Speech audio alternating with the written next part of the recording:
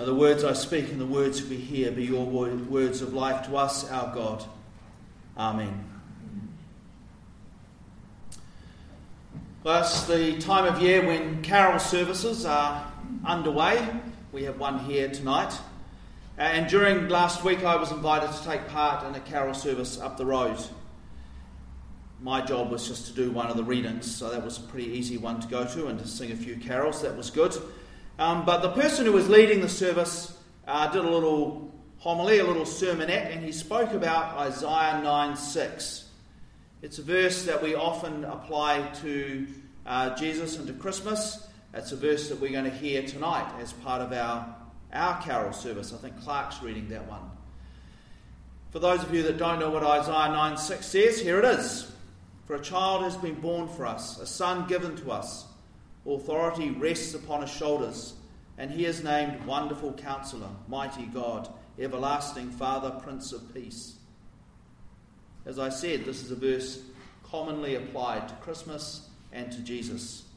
And the person giving the talk did exactly what we often do and said in his message that this was all about Jesus and Jesus fulfilled this prophecy.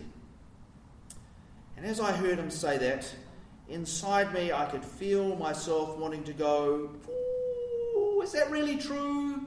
Is that really what that was about? And I did really want to offer an alternative view, but I'd already told them that it wasn't a great idea to sing Te Hara Nui, because that just means great sin. It's a much better idea to sing Te Hari Nui, so I thought on this occasion I'd better just zip it. And, well, now I can talk about it. This passage wasn't written about Jesus. We can apply it to Jesus, but that's a very different thing. Before we can apply it to Jesus, we first have to hear what that passage was about and why it was being applied to Jesus. The problem is that we so often reduce the Hebrew Scriptures to a bunch of verses that foretell of Jesus. Verses that need to be fulfilled. And what happens then is we leave almost all the rest of the Hebrew Scriptures out. We have no idea what they say, and the bits we do read, well, we don't really know what they're saying because we're not really listening to them. We're too busy seeing them as applying to Jesus. And the result is we end up with a really warped idea about what the Hebrew Scriptures are all about. We end up missing the point. And that's a bit of a pity because the four gospel writers were unanimous. They're not unanimous about many things, but they are unanimous that the prophets played a crucial role in Jesus' understanding of who he was and what he was about and what his ministry was. His identity was shaped by his understanding of Torah as expressed by the prophets. He didn't see the prophets as foretelling about himself. Instead, they were the primary influence on his understanding of who he was and what his ministry was about. And the four gospel writers are unanimous that the prophet Isaiah plays a really crucial role in this. All four of them. And that's a big problem for us. Because we keep reading the prophets as just talking about Jesus. A bunch of verses that need to be fulfilled. And as a result, we have little or no idea about what Isaiah was about. And we have little or no idea about how Isaiah and the other prophets shaped Jesus' understanding of who he was.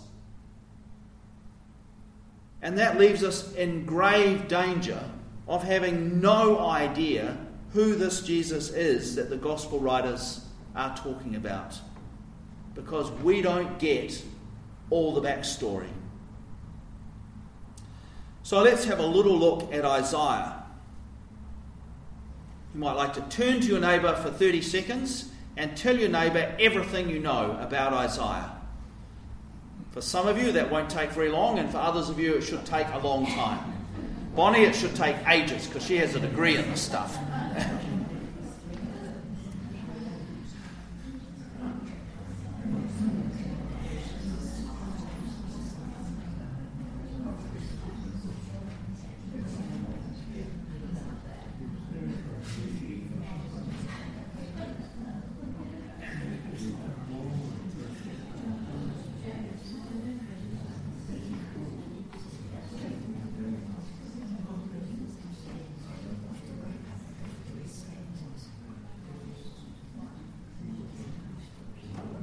All right, let's see what we know.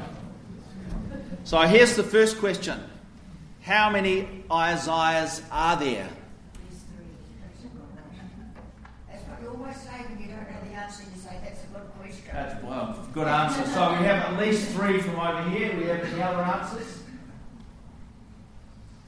Well, that's the right answer. Not surprising. I mean, who would disagree with Ian and Joyce? At your peril, really. So yes, there are at least 3 of them. And they come from different times, all in one scroll. So that's a little bit confusing. So the first Isaiah is the prophet Isaiah, and chapters 1 to 33 are his. They're attributed to him. Can anyone tell me any ideas about when he was prophesying, who were the kings and what was happening in the world? Prophesying the nation Israel. Wrong. Just before they were taken over by Nebuchadnezzar. No. Good try. Very close, but 120 years out. So, he is prophesying to the kingdom of Judah.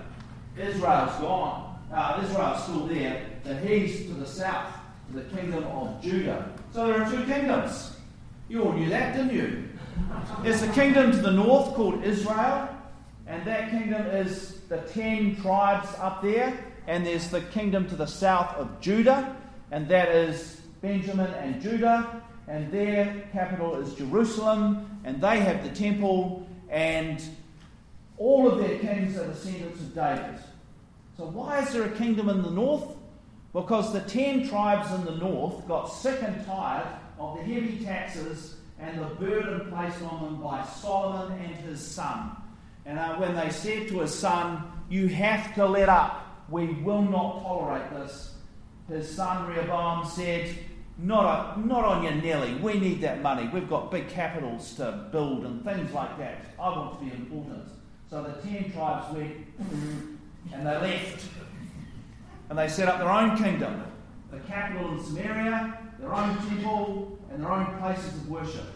And their kings come from all sorts of different families because they kept having fights and killing each other.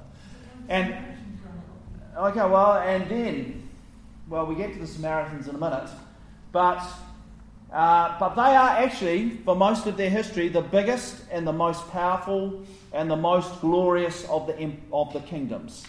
The kingdom of Judah down the south is the little one, the little brother, that kind of relies on the protection to the north of Israel. So, 2 kingdoms. So, Isaiah is in the south. He's in the kingdom of Judah. So, what's happening in the north, do we know, at the time of Isaiah? Any ideas? There are Assyrians roaming about. And the Assyrians were the nasty people of the time. They were brutal. And they came and destroyed the kingdom of Israel. So at the same time we have Hosea. You'll know the prophet of Hosea. He's in the north. He's the prophet to Israel. And he is dealing with that catastrophe. And once the Assyrians have destroyed Israel, shipped off most of the people and scattered them across the Assyrian Empire, shipped in a whole lot of other people into that part of the world, and they then intermarry, and those that follow the Torah, the 5 books of Moses, they become the Samaritans. So there's nothing good about them. They're descendants of the 10 tribes. They don't go to the temple in Jerusalem, and they've intermarried with foreigners, which is a big no-no. So not even pure blood. So that's why the Samaritans and the Jews are loggerheads in the time of Jesus. They hate each other with a passion by the time we get to Jesus. So that's the backstory of there. So what do the Assyrians do once they've taken Samaria? They move on south and they besiege Jerusalem. So Isaiah is the prophet in Judah during this catastrophic time. The northern kingdom Israel disappears forever. The 10 tribes disappear forever. and Jerusalem is under siege from those same Assyrians. And the king, during Isaiah's time, or a big chunk of Isaiah's time, is one of the great reforming kings, Hezekiah. He is one of the monumental kings. And so when we read Isaiah 9:6, that could apply to Hezekiah, that could apply to Josiah, great reforming kings. And, well, during this time, the Assyrians are besieging Jerusalem, and then suddenly they break their siege. The Bible says because there was a whole lot of deaths in the camp, and the king of Assyria took fright and went home. There's at least one historian that thinks they may have suffered from cholera because the Jews blocked all the water supplies around the place. So that's a possibility. The Assyrians actually say they won. So if you look at their records say they defeated Jerusalem and returned the small state of Judah to vassal state. So who knows who was right? Hard to know, we can't tell, but that's just history for you. So that's all Isaiah, chapters 1 to 33. But there are how many chapters in the book of Isaiah? Quite a few. Yeah, quite a lot. 53 is the best one. So there's more than 53. There's 66. Right. So 40 to 55 are called Second Isaiah. So Second Isaiah clearly comes from a later time, 120 years later, when the Babylonians come along and finish off what the Assyrians started. So the Babylonians destroy the southern kingdom of Judah. And they do it twice. The first time they're quite gentle. The king surrenders. He's taken off in exile, but he actually lives as an exiled king in reasonable splendour, actually.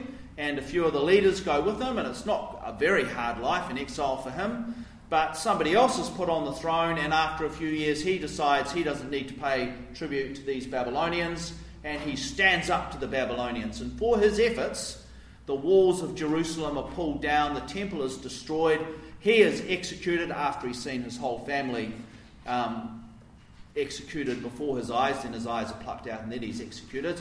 And a whole lot of the leaders are taken off into exile, a whole lot of the artisans are taken off into exile, and the remnant are left in this shambles of what was once the wonderful city of Jerusalem. That's what Second Isaiah is talking to, clearly. It's all about exile. There is no exile in First Isaiah because the Assyrians went away. And then Third Isaiah is again a bit later when they're trying to go home. And when they go home, it just doesn't pan out like they're hoping for. It's not a wonderful return they'd all been looking to.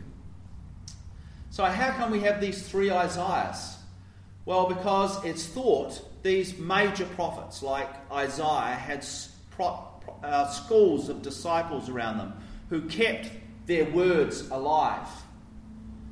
And when a new situation arose, like Jerusalem falls and they're all taken off into exile, they are then the ones who reinterpret the words of Isaiah to that new situation. They're not words that just apply to that first situation of the Assyrians. They are now words of life and hope to this new situation where Jerusalem has fallen and they are taken off into exile. And then they keep those words alive for the return as well. So we have three chunks that come. Isaiah 1 to 33, 40 to 55, 56 to 66. But there's a gap. But wait. The gap that we read from today, from 34 to 39. And they kind of act like a bridge, because the passage we heard today is all about exile, and that's not the situation that Isaiah was in. And so we have these two chapters, 34 and 35, which are all about God's intervention, which in 34 is not good for the Edomites, and in 35 is great for the Judeans.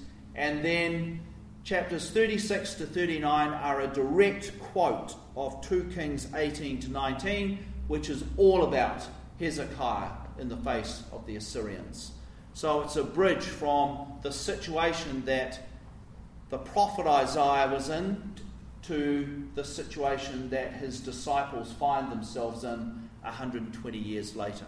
And we heard from that bridge.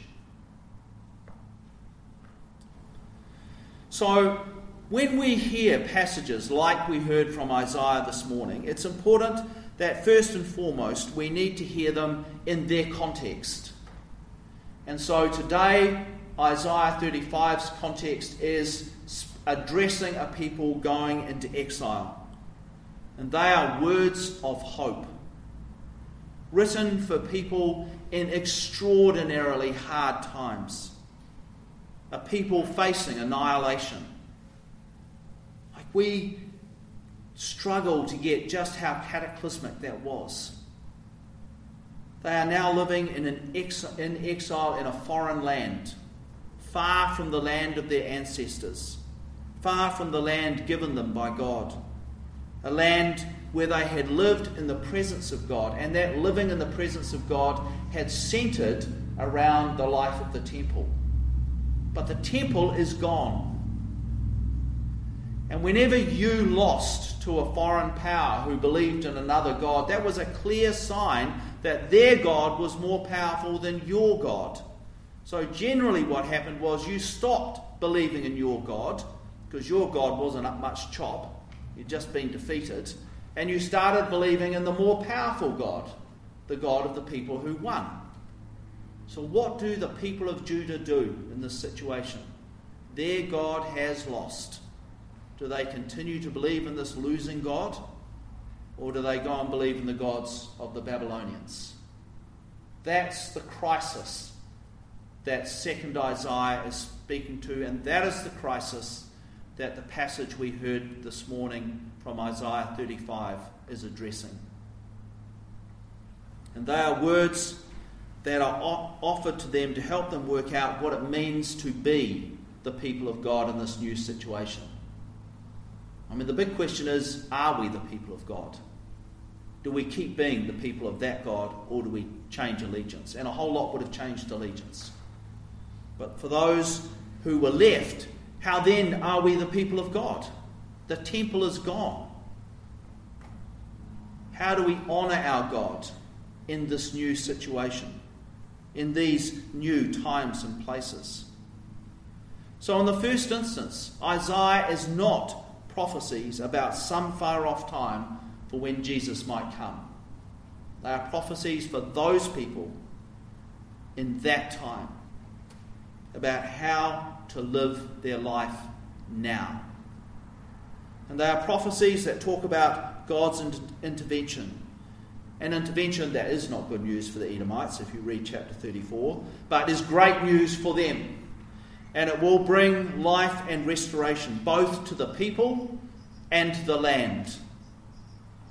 It's a restoration that required them as the people of God to live out God's mercy and generosity and compassion and justice.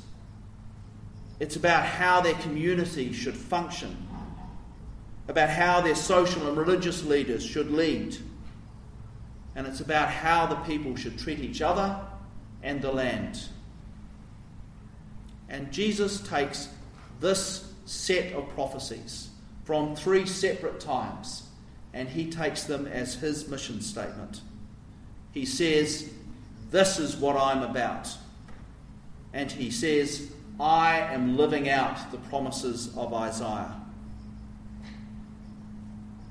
So Isaiah 9 and Isaiah 35 and all the other chapters of Isaiah are not in the first instance about Jesus. But Jesus applies them to himself. And when he does that, he is saying, I am the one through whom God is intervening. And all that was hoped for and promised in Isaiah to the people facing extermination from the Assyrians, the people in exile wanting to go home under the Babylonians, the people struggling with their new reality under the Persians, that is happening now in me. So when Jesus applies Isaiah to himself, we need to remember that he is talking about how their communities and societies should function, how their social and religious leaders should lead, and about how the people were to treat each other and the land. It wasn't just about us as individuals.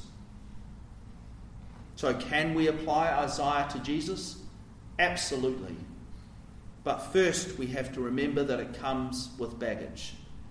And the problem with the other night was the baggage was left behind. And we were just left with some nice words that actually lost the meaning that was attached to them. And that the gospel writers knew was attached to them. The baggage was inherent in those words. When they apply those words to Jesus, the baggage goes with it. Our problem is we keep cutting the baggage off. It's the same with what we heard this morning.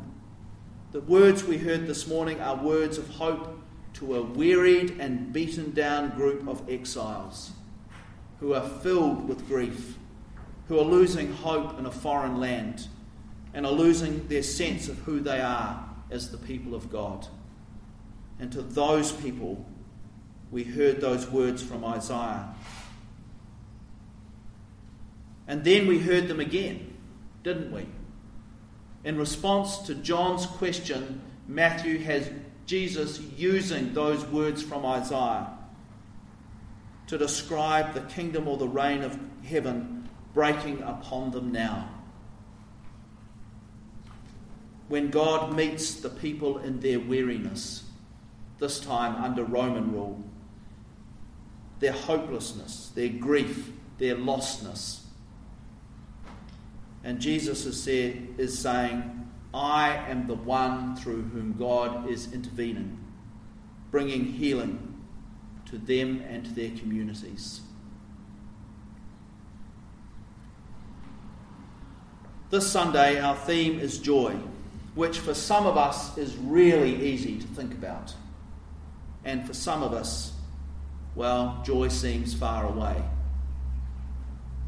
For many, Christmas is a time of grief, a time of fear and dread, a time of despair of what hasn't been and what has been and what can't be. Actually, I think all of us carry to some degree some dread and fear. Dread and fear for our lives and for the world. At some level, we despair. And we have to acknowledge that if we are truly to know the joy that Christmas is about. And because of that, we join with John and we ask, are you the one who is to come, or are we to wait for another? And Jesus continues to respond with Isaiah 35. Go and tell what you hear and see. The blind receive their sight, the lame walk, the lepers are cleansed, the deaf hear. The dead are raised, and the poor have good news brought to them. And blessed is anyone who takes no offence at me. As we hear those words, I wonder where we see the blind receiving their sight, the lame walking, the lepers cleansed, the deaf hear, the dead raised, and the poor receiving good news. Because these are the signs of hope. These are the signs that joy is coming into our world.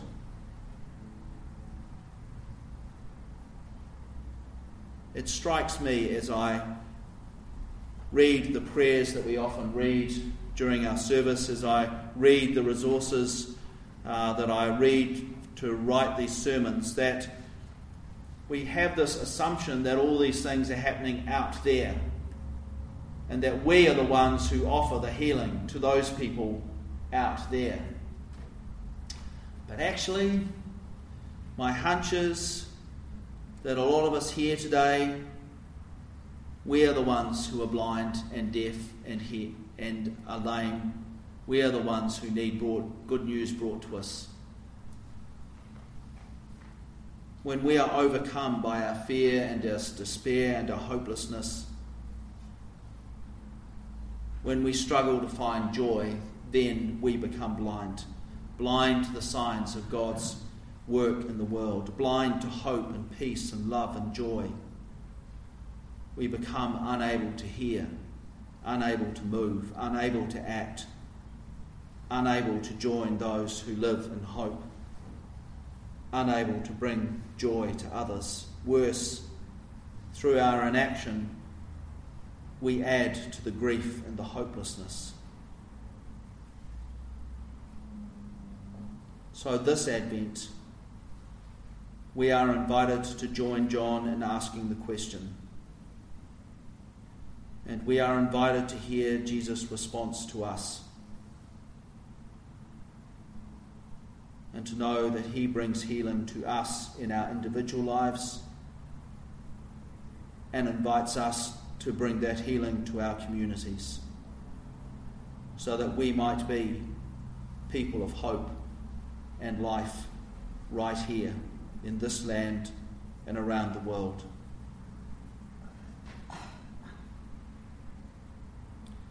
So during this week, I invite you to take time at the end of each day to think of the ways that you have been led away from joy.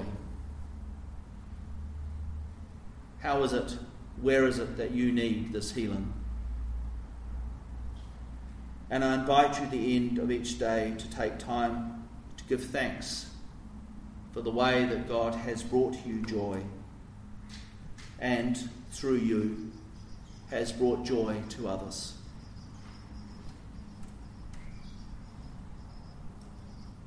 So let's spend a moment in quiet and reflect on that. What has led you away from joy? And in what ways has God brought you joy and through you joy to others?